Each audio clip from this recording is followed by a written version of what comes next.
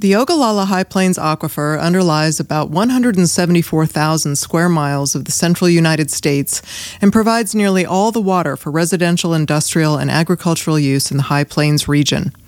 Every year, 94% of groundwater pulled from the aquifer is used for irrigated agriculture.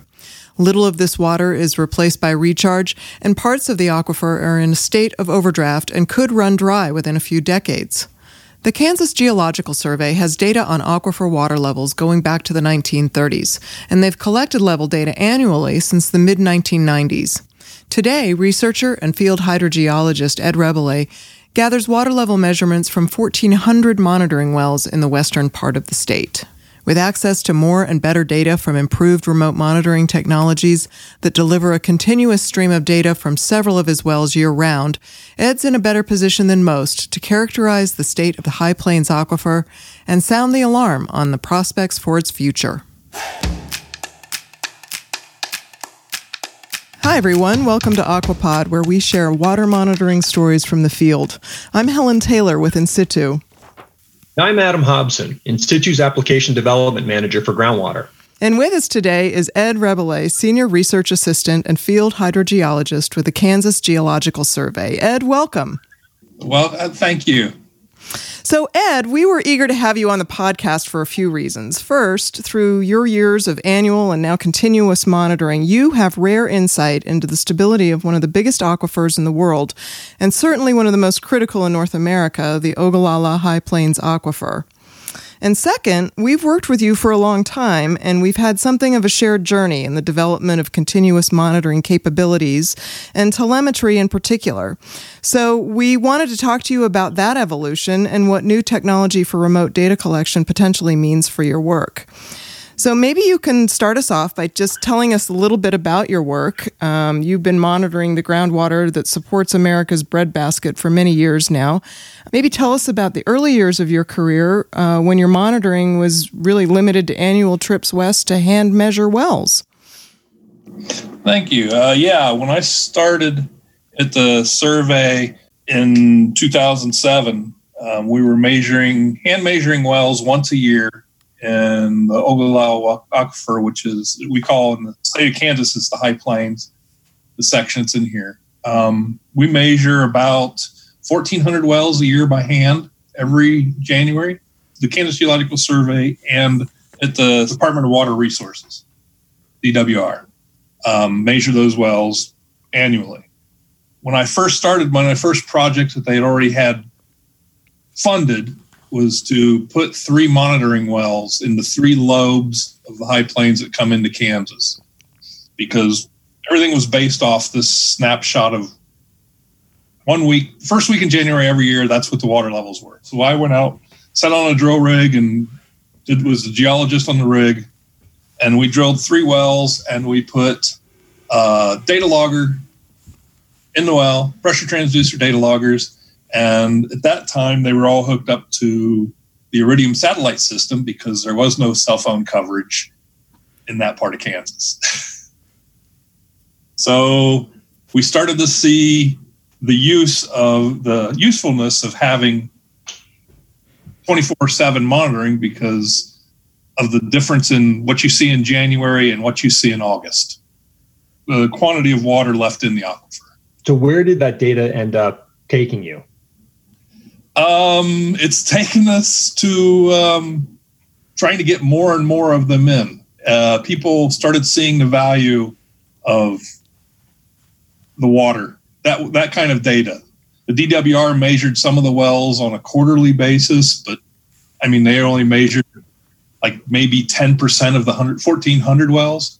And those 1,400 wells are a very small fraction of the 28,000 active groundwater points of diversion in western Kansas. So there's 28,000 irrigation well points in Kansas, in the High Plains. So Ed, tell me more about that. That there's 28,000 diversion points, basically pumping wells, and that's supporting primarily agriculture, right? Yeah, so those are all, most of those are, actually probably all of those are agriculture because there's an additional 27,000 domestic or stock wells out there, because the stock well falls under the domestic category. if it does small herd. Right. And are you monitoring those as well? No, not really. We don't measure those. We only measure the irrigation wells, and it's all steel tape measurements. If you remember steel tape, the chalk on the tape, put the tape down the well and look at your cut point on your chalk. Yeah. So obviously that's a lot of use on the aquifer, on the high plains, on the Ogallala. What have you been seeing? Consistent declines. Yeah. When I was in high school many moons ago, my geology class said they were mining the Ogallala aquifer. Fast forward 40 years, and guess what? They're still mining the Ogallala aquifer. What does that mean? It's just like coal mining. You're pulling something out that's not going back. The replenishment of the aquifer is extremely low. In some areas, it's non-existent. Some areas it actually, we have in central Kansas, where the high plains comes in, it's shallow. I'm talking 40, 50 feet there.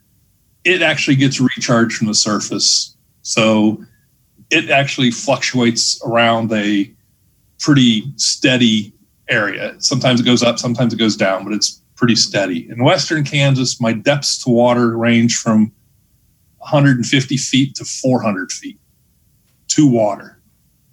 So even if there is recharge, it's going to be hundreds of years before that water trickles through all that sediment to get back down to the aquifer. Ed, most of that recharge, is that through just precipitation and streams? For the central Kansas, it's through precipitation and streams. Through western Kansas, like I said, it's not really recharge, but there is inflow, and it's mostly lateral.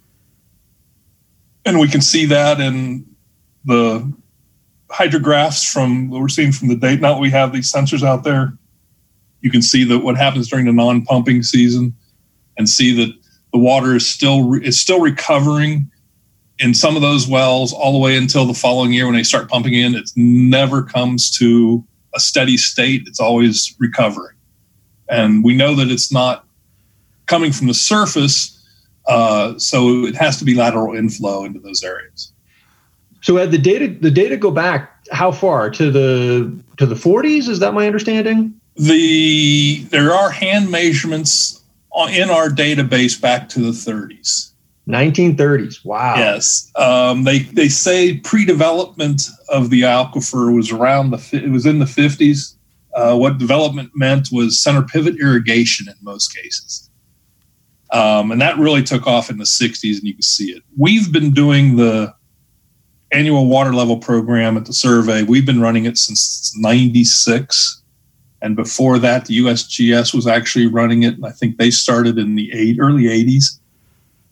But there are hand measurements from the Department of Water Resources and farmers themselves. People were taking water level measurements on their own, and these are all in our database now.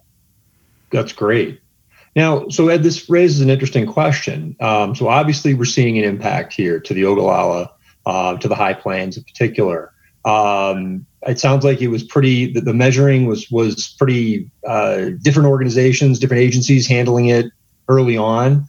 But what's happening now with the measurement? It sounds like either through Kansas Geological Survey, USGS, Department of Water Resources, other things like that. Is there kind of more of a centralized system for that now?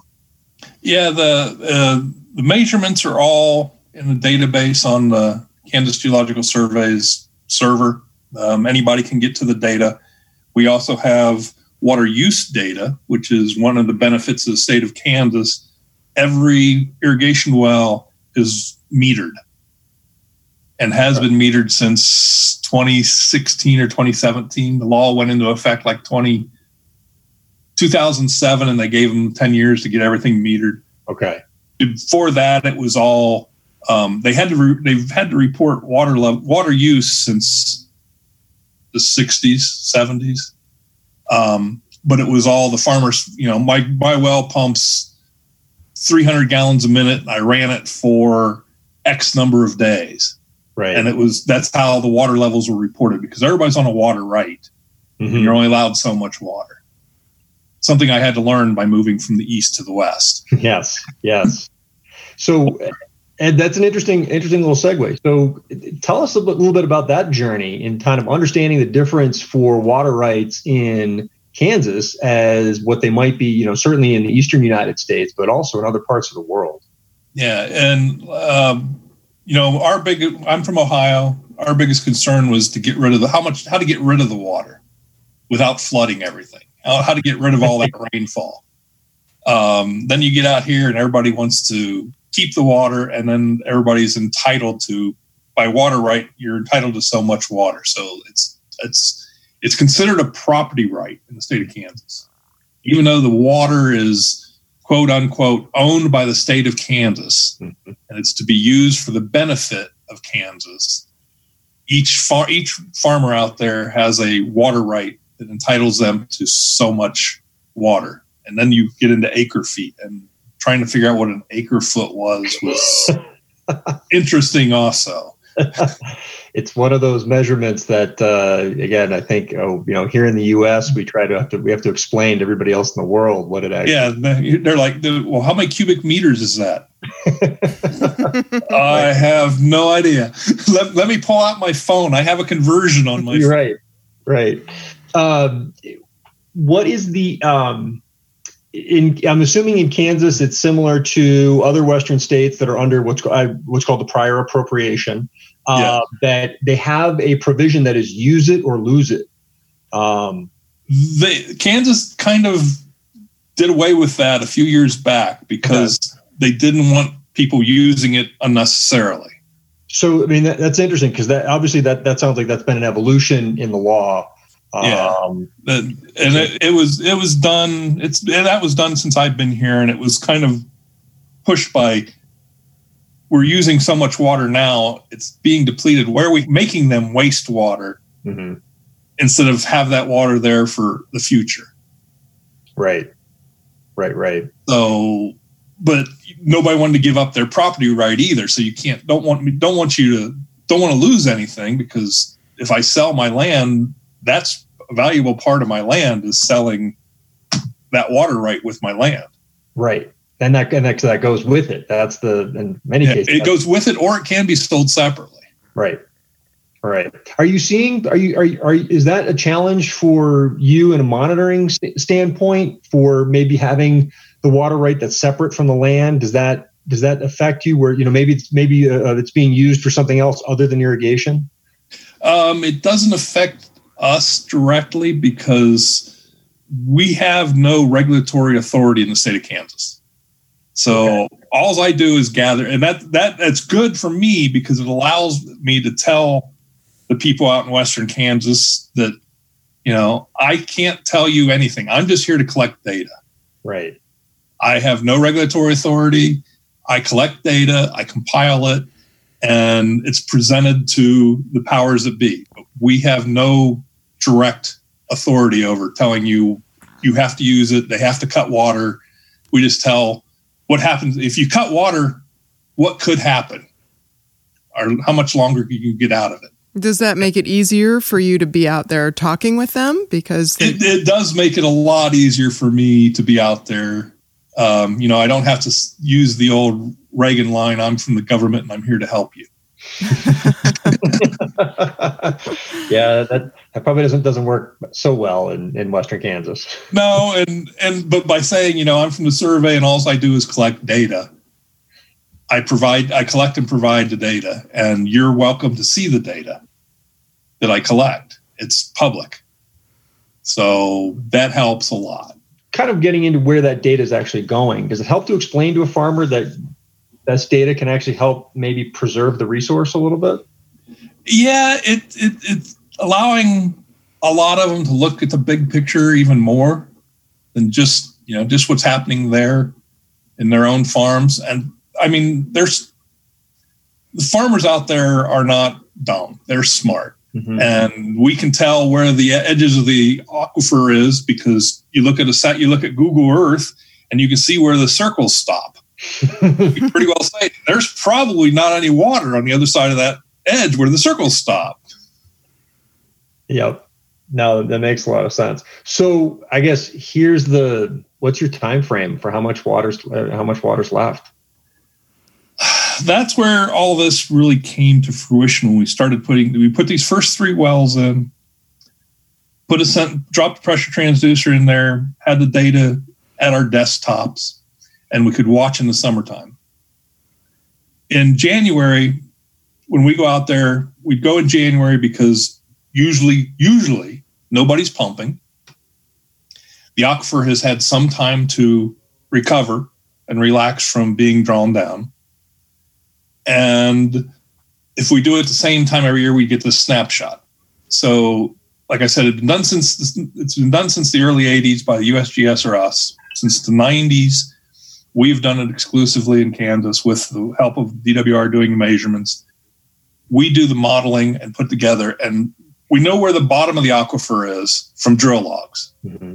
Like I said, there's 28,000 irrigation wells, 27,000 domestic wells, plus old wells that aren't there. We have 60, 70,000 drill records in the state of Kansas.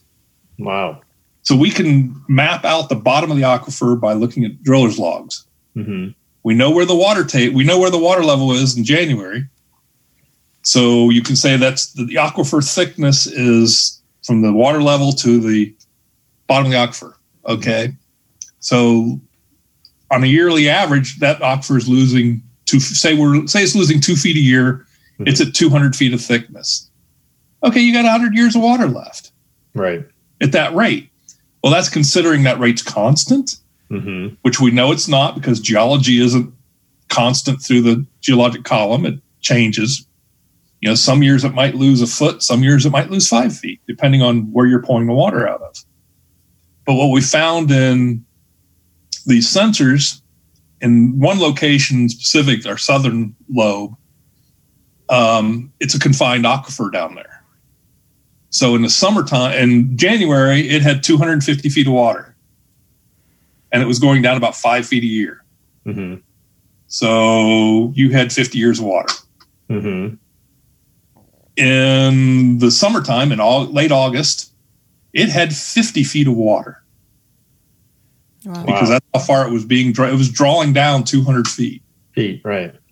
So at the end of the summer, you had 50 feet of water at the bottom of the aquifer. Well, we found out the second year that bottom is also going down 5 feet a year. So it was 50 feet, then it was 45 feet, and then it was 40 feet. Because you're using that whole, you're losing 5 feet at the top, but you're also losing 5 feet at the bottom during the summer. Mm-hmm. So, okay, if you've got 50 feet, you're losing 5 feet a year, you've got 10 years of water left. Right. Not 50. You now have 10. You're almost burning the candle at both ends. Yeah, you got 10. We've always told you had 50. Well, we were wrong. Wow. You have 50 if you don't pump. If you pump the way you're pumping, you've got 10. And now it's been more than 10 years, and they're still pumping water. But you can actually see in the records that they're having to turn the pumps on and off to get the water out of the part of the aquifer. And sometimes it dry. Their pump will pump dry, so they have to turn it off for a few days in order to turn it back on for a day. Okay. So I guess that's a kind of a good segue into other things. Like what kind of management decisions or management practices have changed in kind of based on the data and kind of what you're seeing? There's been a lot of talk, a lot of discussion. There has been a couple areas. That started about 2011, 12. They started up a program called ALEMA, which is a local area enhanced management.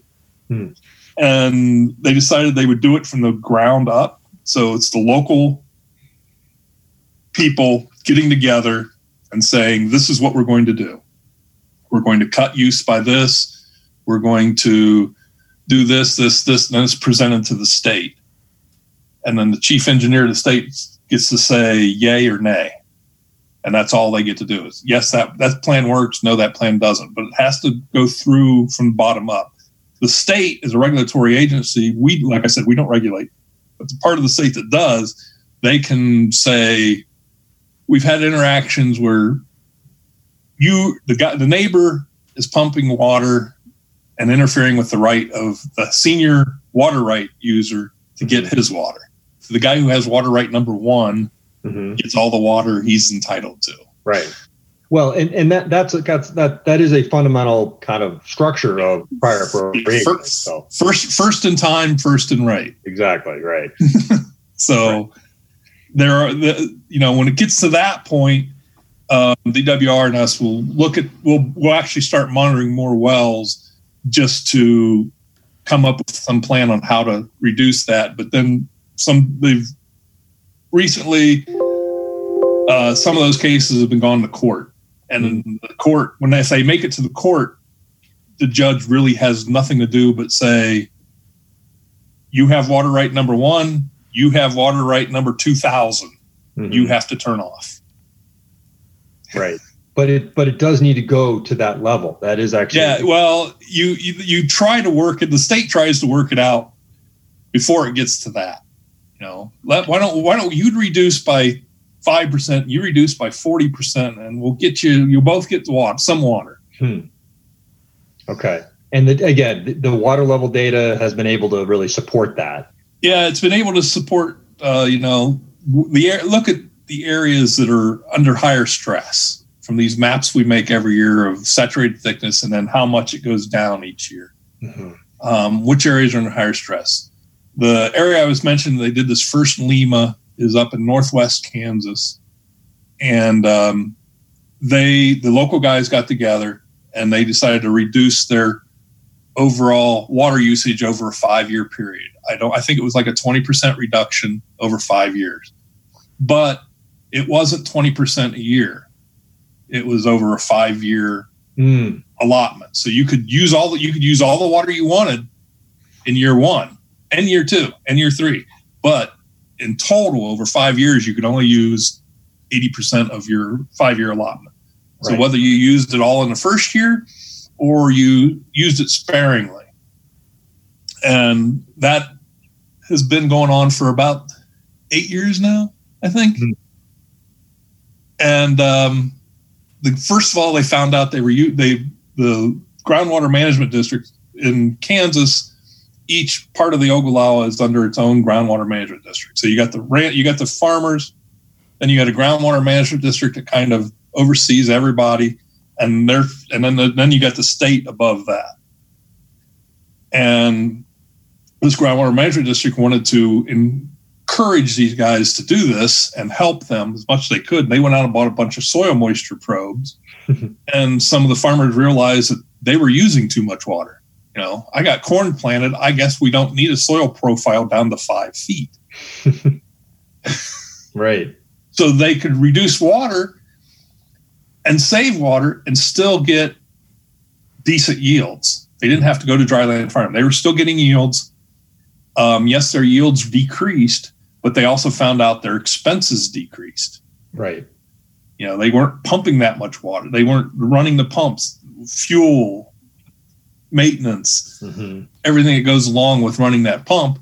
And when you're pulling water from, 150 feet down, it costs money to lift that water up to the surface. Right. So it came out to, I think the ag economist over at Kansas State University came out and said that they basically broke even. I mean, their yields weren't the same, but their net was the same. Okay. So that whole groundwater management district now is under Lima. They've created one for the entire district. Other districts would like to, but you have people that say, no, do that. I don't want to do that. I don't want to cut down what I'm using. I'm sitting on a good part of the aquifer, and I want to use my water.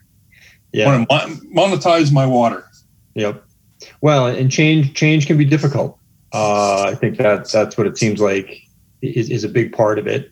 But again, my sense is, I know from my experience anyway, has been that dealing with the prior appropriation system, that again, because it is a property right, there's a potential feeling that, by them reducing the use of their property, they're going to lose their property. Yeah. Could be it's a real feeling. With that said, I think, that's certainly something for others to tackle, but it does sound like it's interesting to hear that, at least more data in that case, whether it's measuring soil moisture or, pumping rates and water levels and that stuff, can actually really lead to better decision making. And it's the management. And like you said, some of the guys out there are the old school that it's my property, it's my right. Mm-hmm. And some of them had that attitude, and it's slowly changing now that their kids are coming back from college and want to farm on the family farm. Mm-hmm. And it's like, well, maybe we should think about doing something so that my kids can make a living doing this. Yes. It's one generation, really. I mean, that's what they're looking at in some cases. Sounds like. Yeah. And in some cases, the as much as the water, I mean, it's been decreasing since the 60s. You can look at some of the graphs on our website, pull up some of the old wells, and you can see right when the center pivot irrigation came up, and it just starts going down. It just drops right off. That's interesting. Yeah, it's a huge change in slope. Ed, are you seeing any impacts of changing climate, changing precipitation patterns or temperatures or anything like that having impacts on it? We see some of it. I mean, Western Kansas is a lot like Eastern Colorado. Yep. There's not a whole lot of rain. Yep. The rain out there, you can get, some areas are less than 20 inches a year, less than 10 inches a year during drought years. Mm-hmm. And then the eastern part over here on this side of the state, we get the same rain as Seattle. We average about 35, 36 inches of rain a year. Wow. Right. So there's a huge gradient across Kansas. Well, when you do get these storms that come through Kansas, just like the storm you guys just had, you get the weather, you get these weather patterns that it just keeps going in a straight line over the top of the same area all day long. Mm-hmm. So we can actually see some of these rain streaks in usage and in water level. And the water level change is decreased, not because of recharge, but because of people turning their pumps off. So you're not pumping as much. Okay. The first year we put these things in, it started raining out there. And these guys say, see, there's recharge. And it's like, no, last year you pumped 160 days. I can see that on my data. It's coming from my sensor. I can see when you turn the pumps on and when you turn the pumps off. You pump for 160, 180 days. The year that you got all the rain, you only pump for 60 days or 45 days. Mm-hmm. So it's not really recharge from the surface. It's just allowing the aquifer to relax and come back toward normalcy. But like I said, we've never seen a well reach its normalcy unless there are certain areas in the aquifer that we've got sensors in now that we call bathtubs. That the water, as soon as you turn the pump off, the water level comes up and it levels out.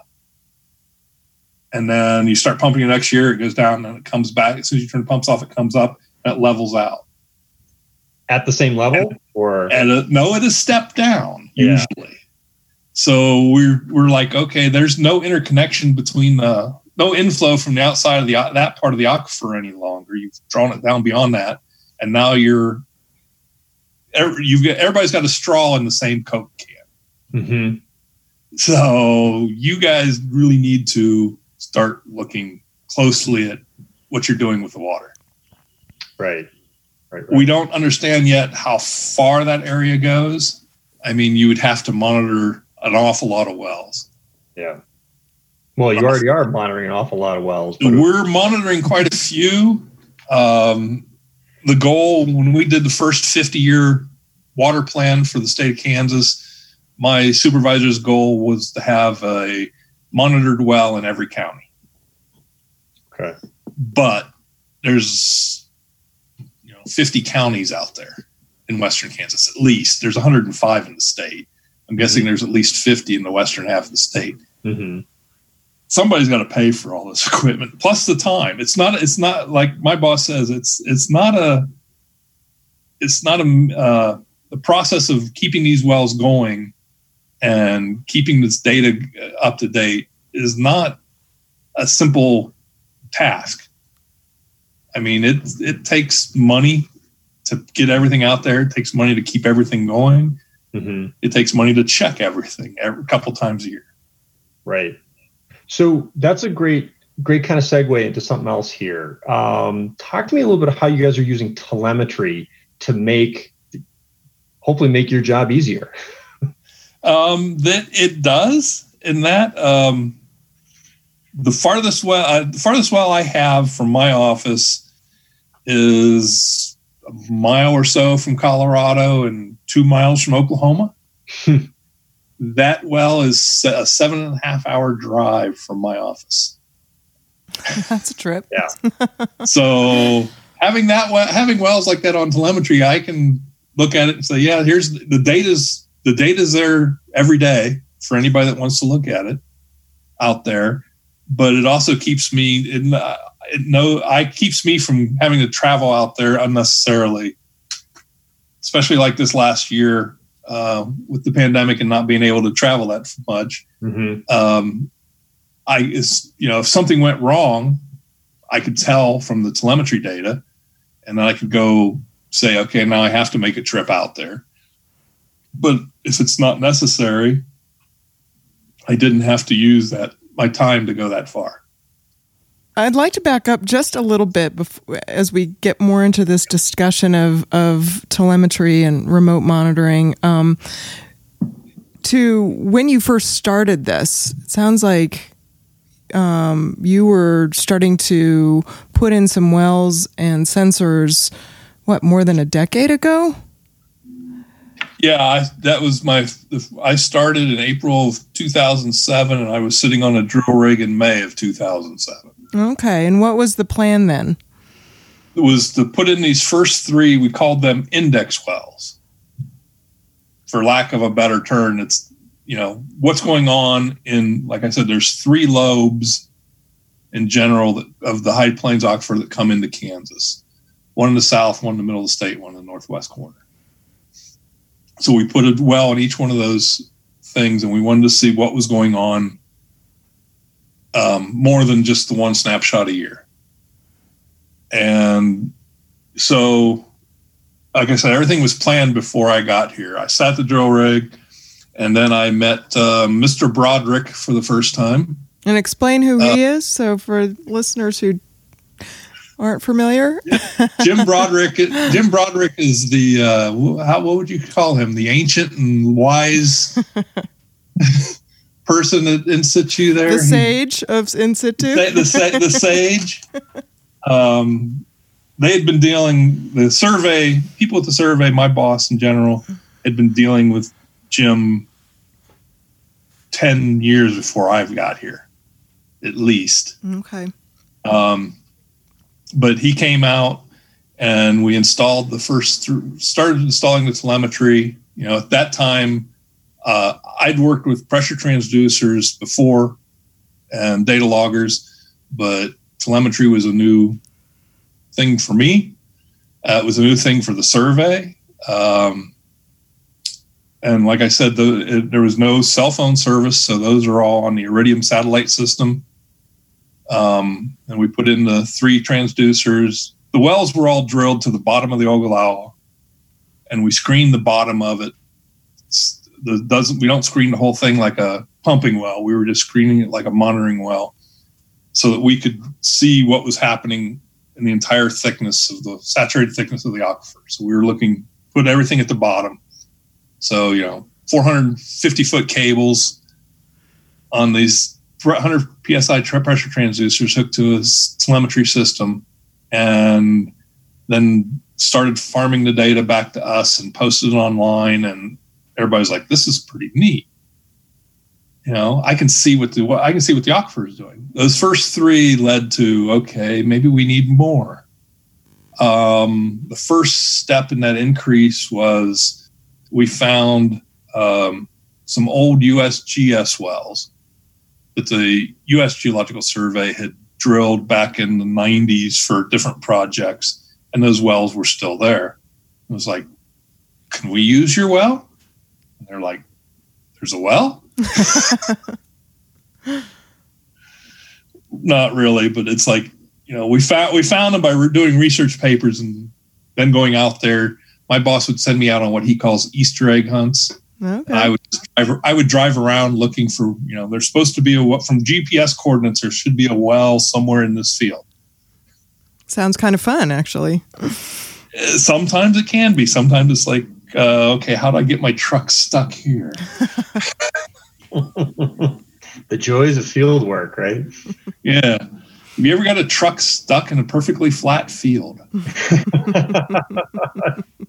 Some of those fields out there, when it starts to rain, if you've got street tires on, you're not going anywhere. It happens to the best of us. But so we started to expand with existing wells, which for us is a plus that we don't have to pay for drilling a new well.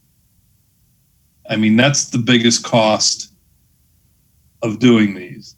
But then we got money we got some more grants from the state to expand the program. And it was like, okay, so let's put one in here, here, and here. It's a decision-making process of where the critical areas were. So we actually added some more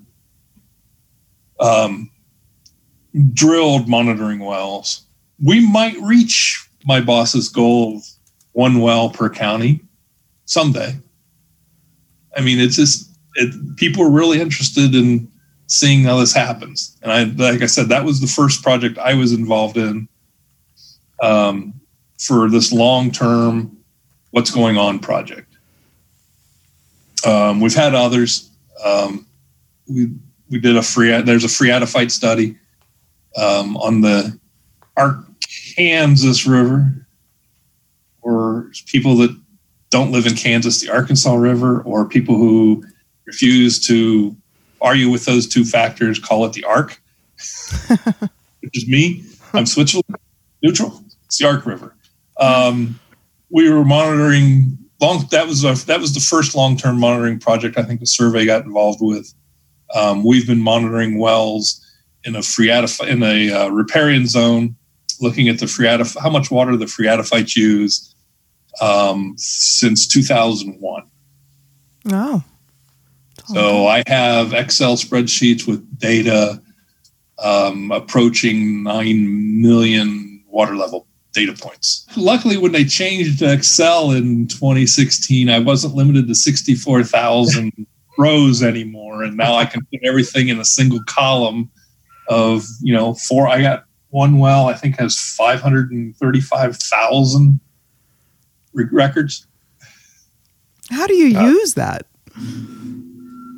Well, when the project was ongoing and they were really looking into it, what they were looking at is the diurnal cycle of the phreatophytes. You could actually see the water level change during the day when the trees were uptaking water from the shallow aquifer.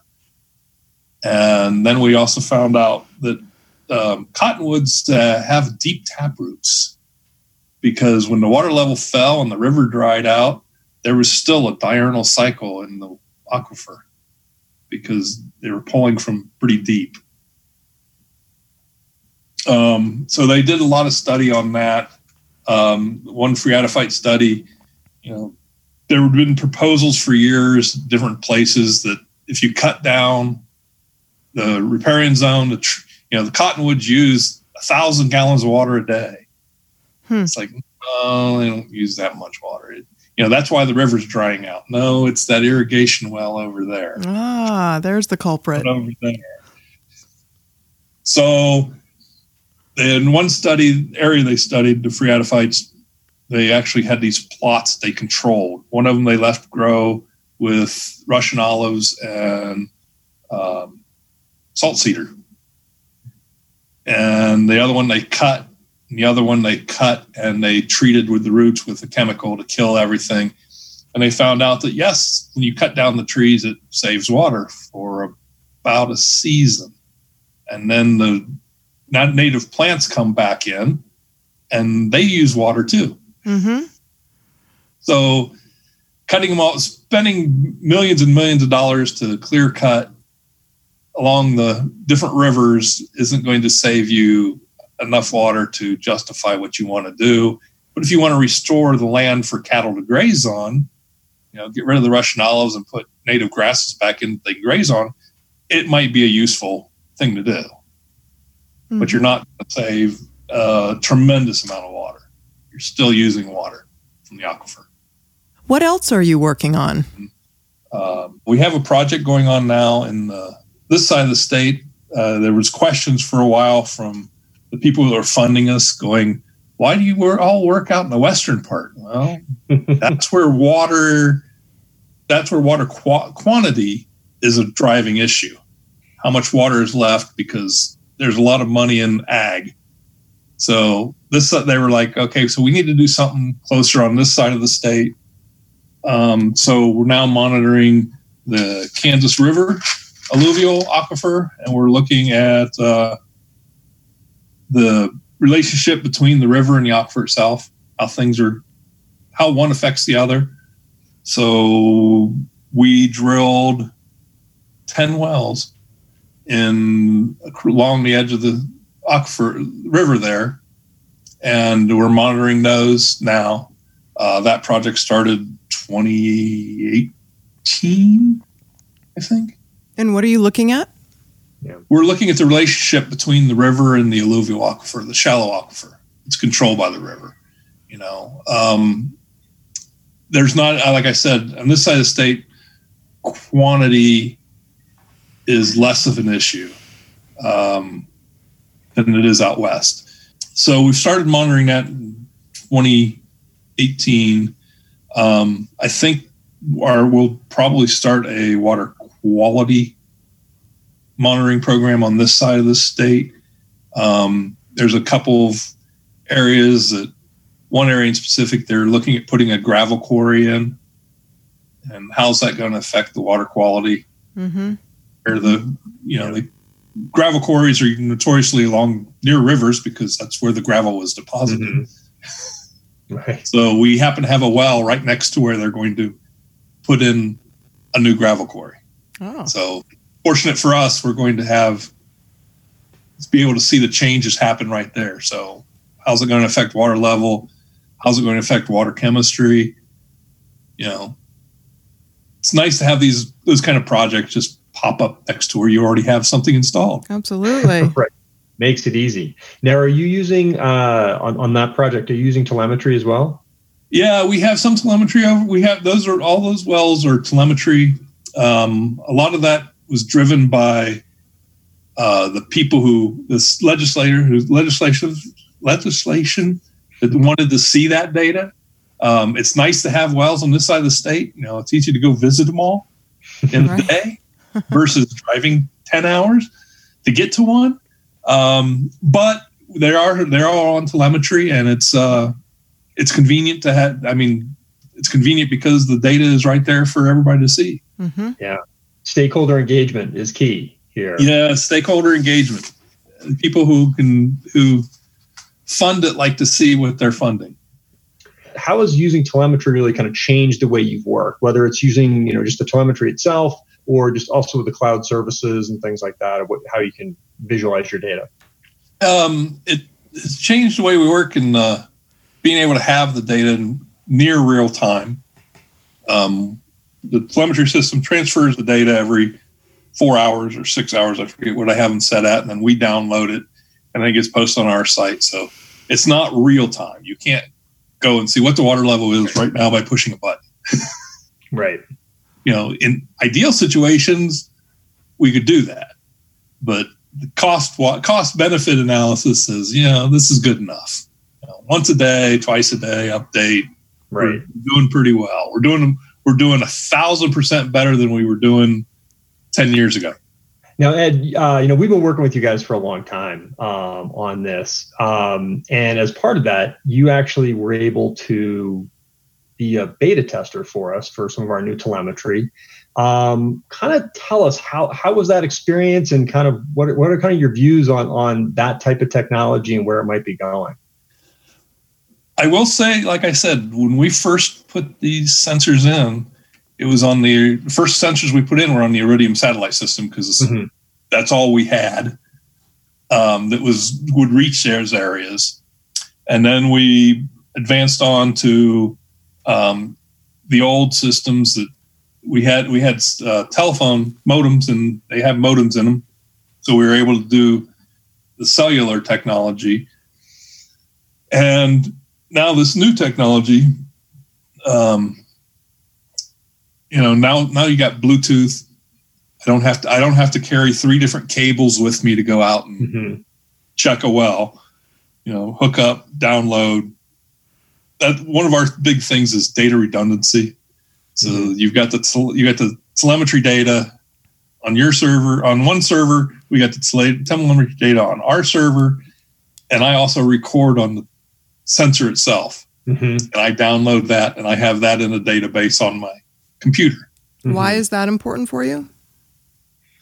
It's important that we always have the data. It's backup archive data. I mean, like I said, I've got that one project that's been going for 2001, and I've still got that data I'm actually working through that data to now take 20 spreadsheets over the last 20 years and put them all on one spreadsheet. Because now you don't have a limit on data size.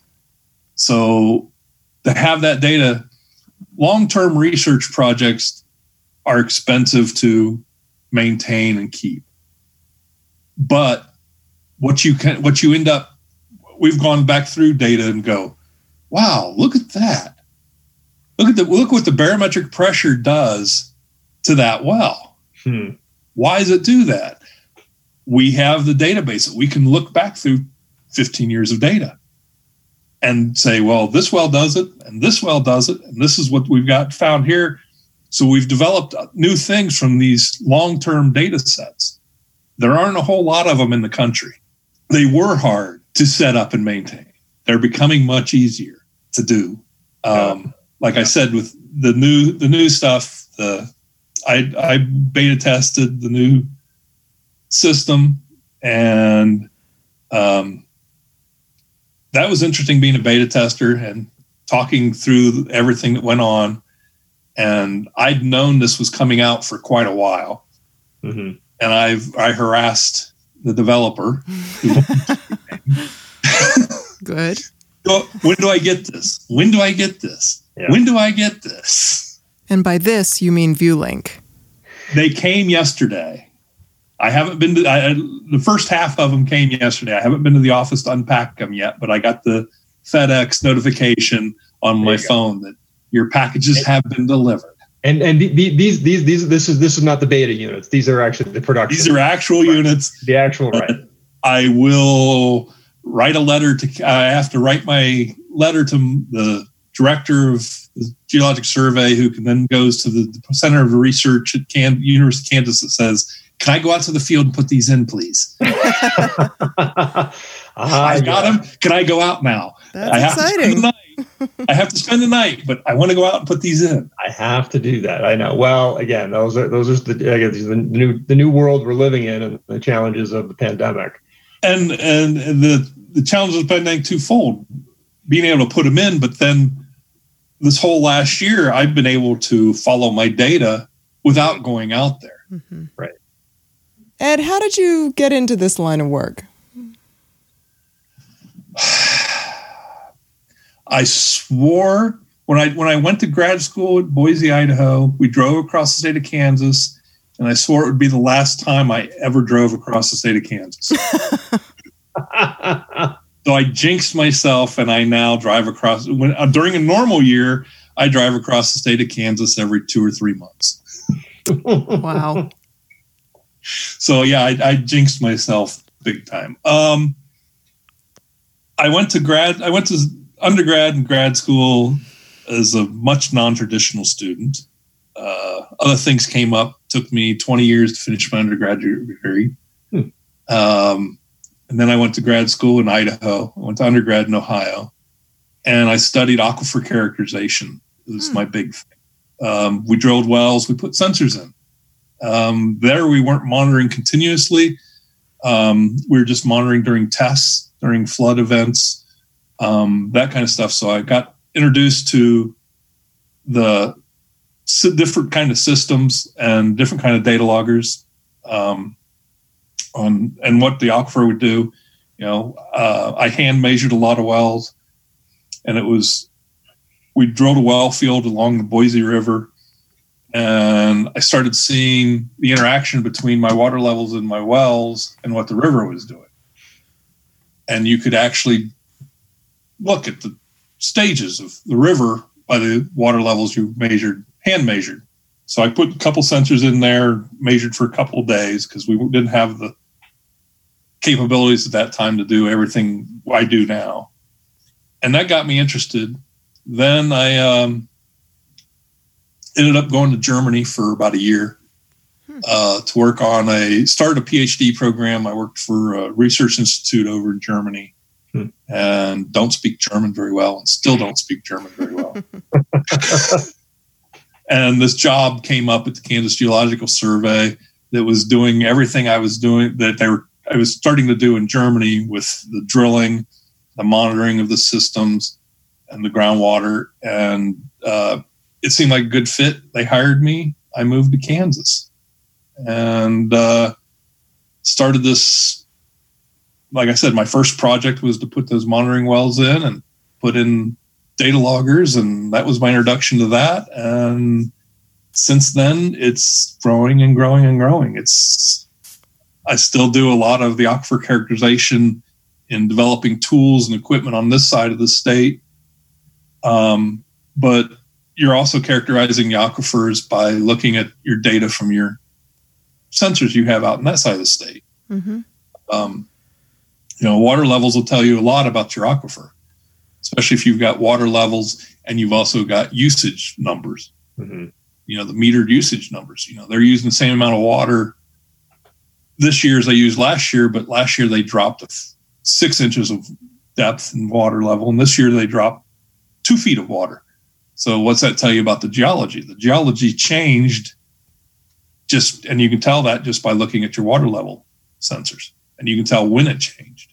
So Ed, given what you're seeing in the aquifer and the breadth of your experience and the changes in technology that you've seen, what is going to be critical going forward to your ability to really understand what's going on and be able to address some of the really big issues that you're seeing? I think we're taking steps to go in that direction. From the once a year snapshot of the aquifer to monitoring one well in each lobe of the aquifer 24/7 to now multiple wells in each part of the aquifer has told the end users a lot. We've got a lot of data out of it, and we've presented that data at conferences. Like I said, there's these groundwater management districts. My supervisor goes out, Ronnie Wilson goes out every year to their annual meetings and presents them with maps and data. And it's led to, well, we need more of these wells. Yeah, you probably do need more of these wells because, again, there's 28,000 irrigation wells out there, and we've got 20 wells monitoring that area. Wow. So more wells? Sure. Mm-hmm. Fund them, and we will put them up there. Mm-hmm. And I think that would be important. Everybody is starting to realize. They've known it all along. They were mining the aquifer monetarily. I understand they have to maximize their property rights and maximize their incomes from these to keep things going. It's not cheap to run these enterprises. Most of the area out there is still, they're not they're not big corporate farms, but there are large family farms, and there are smaller corporations that are running multiple farms out there.